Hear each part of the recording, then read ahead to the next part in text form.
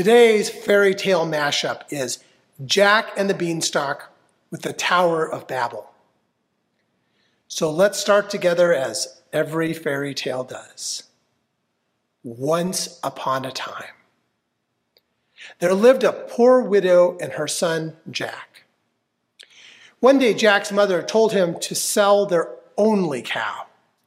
Jack went to the market, and on the way, he met a man who wanted to buy his cow. Jack asked, "What will you give me in return for my cow?" The man answered, "I will give you 5 magic beans." Can't beat a deal like that. Jack took the magic beans and gave the man the cow. But when he reached home, Jack's mother was very angry. She said, "You fool! You took away the cow and he gave you some beans." She threw the beans out the window. Jack was very sad and he went to sleep without dinner. The next day, when Jack woke up in the morning and he looked out the window, he saw that a huge beanstalk had grown from his magic beans. He climbed up the beanstalk and he reached a kingdom in the sky. All the people on the earth had one language and the same words. When they traveled east, they found a valley in the land of Shinar and settled there. They said to each other, "Come, let's make bricks and bake them hard." They used bricks for stones and asphalt for mortar. They said, "Come, let's build ourselves a city and a tower with its top in the sky. Let's make a name for ourselves so that we won't be dispersed over all the earth." In the kingdom in the sky, there lived a giant and his wife. Jack went inside the house and he found the giant's wife in the kitchen. Jack said, "Could you please give me something to eat? I am so hungry." The kind wife gave him some bread with some milk. While he was eating, the giant came home. And the giant was very big and looked very fearsome. Jack was terrified and he went and he hid inside.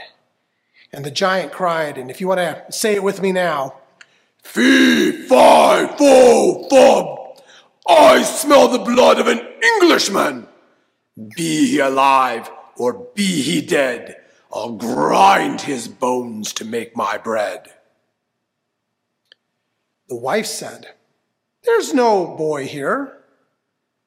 So the giant ate his food and went to his room. He took out of his sacks gold coins and he counted them and he kept them aside. Then he went to sleep. In the night, Jack crept out of his hiding place, took 1 sack of gold coins, and climbed down the beanstalk. At home, he gave the coins to his mother. His mother was very happy, and they lived well for some time. Well, Jack went out and he climbed the beanstalk once again and went to the giant's house.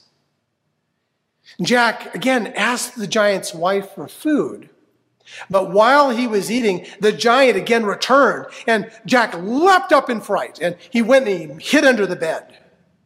And the giant cried, "Fee, fi, fo, fum! I smell the blood of an Englishman! Be he alive or be he dead, I'll grind his bones to make my bread."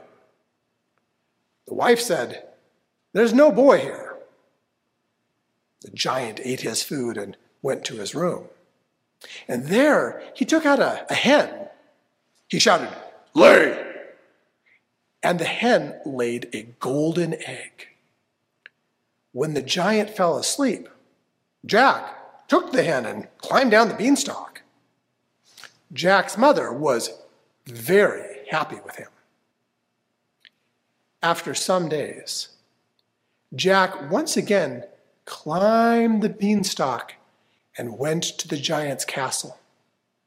For the 3rd time, Jack met the giant's kind wife and asked again for some food. And once again, the giant's wife gave him bread and milk. But while Jack was eating, the giant came home, and the giant cried, "Fee, fi, fo, fum! I smell the blood of an Englishman! Be he alive or be he dead, I'll grind his bones to make my bread." "Don't be silly. There's no boy in here," said his wife. The giant had a magical harp that could play these beautiful songs. And while he slept, Jack took the harp, and he was just about to leave, and suddenly the magic harp cried out, "Help, master! A boy is stealing me!" The giant woke up and saw Jack with the harp. Furious, he ran after Jack, but Jack was too fast for him. He ran down the beanstalk and he reached home, and the giant was following him down. Then the Lord came down to see the city and the tower that the humans built. And then the Lord said, "There is now one people, and they all have one language. This is what they have begun to do, and now all that they plan to do will be possible for them. Come, let's go down and mix up their language so that they won't understand each other's language." Then the Lord dispersed them from there all over the earth, and they stopped building the city.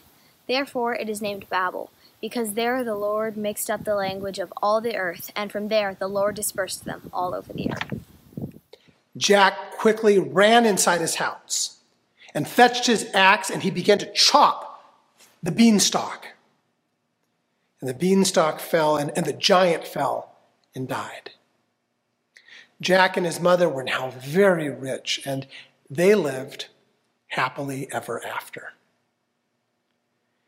The fairy tale of Jack and the Beanstalk has its roots, pun intended, that go back about 4,500 years, a long time, right about the time that ziggurats, these huge temples that were built in what today is Iran and Iraq, it was these huge temples that were built to have a purpose. They were literally built to be stairways to heaven. The idea was that human beings could ascend to the level of gods. Their building was an invasion of heaven. But the stories end a little differently, though, right? In the story of the Tower of Babel, the Lord is a little quicker and mixes the languages peoples up, divides them so that they cannot accomplish becoming gods.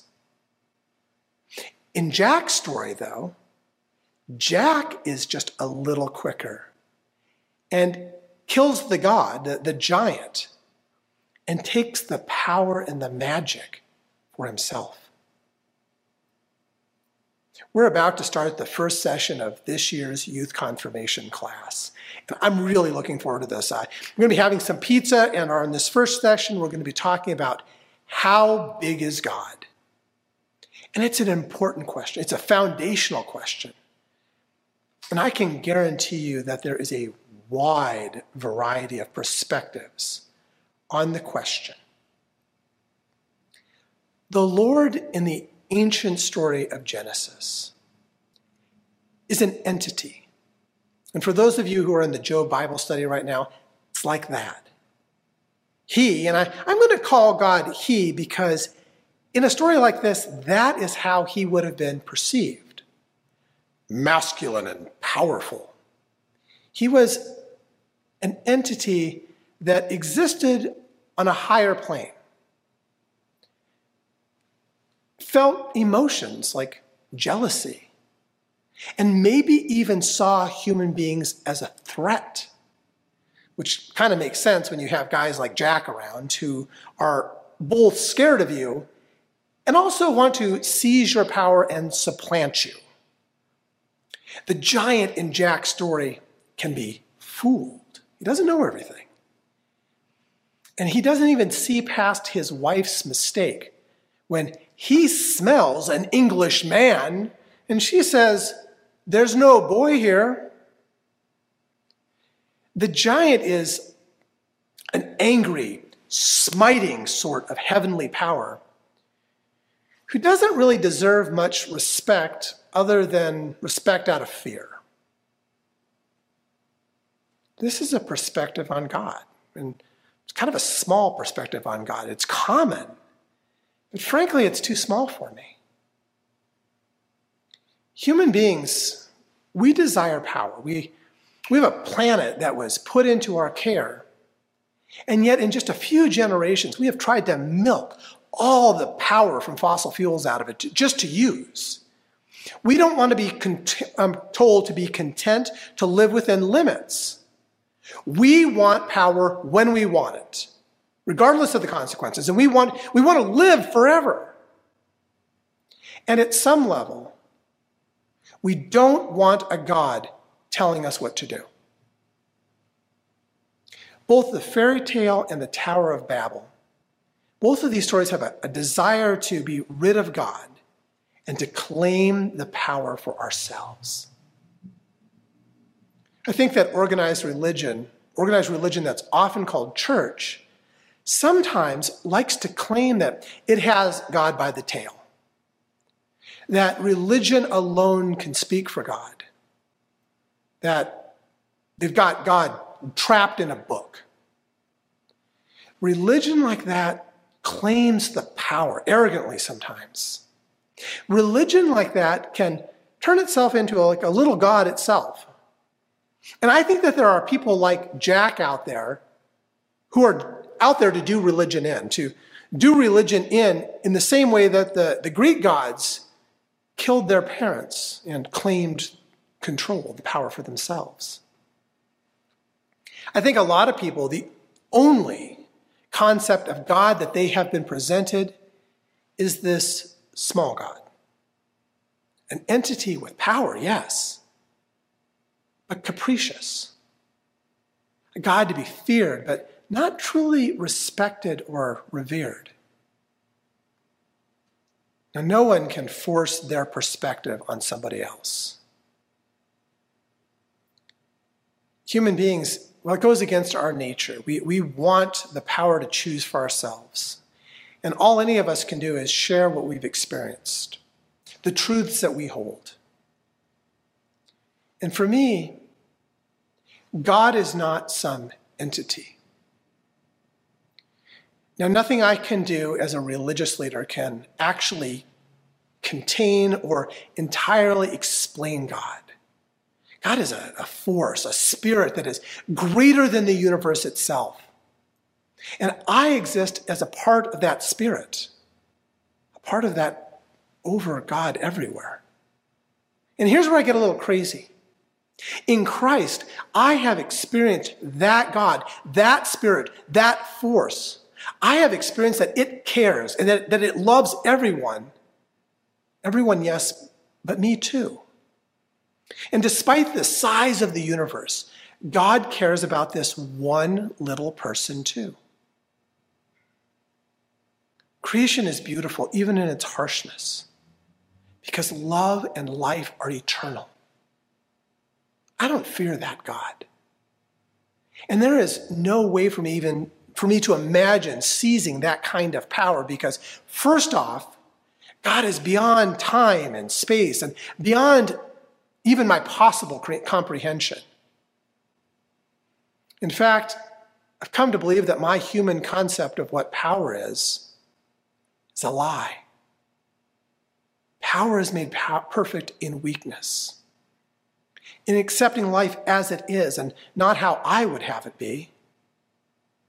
My path has led me to look for God that is bigger than the giant, the titan, the big guy in the sky. My path is leading me to seek peace, not conquest.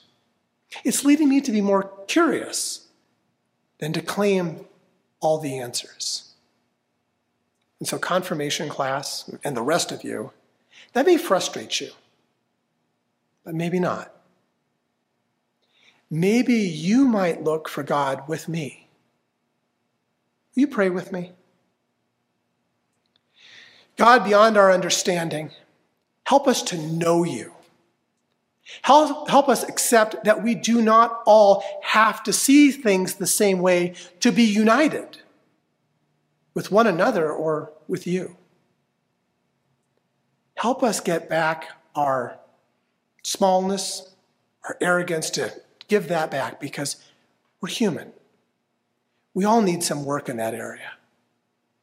In Christ, help guide us to a way of living fully and abundantly, safely and sustainably in peace.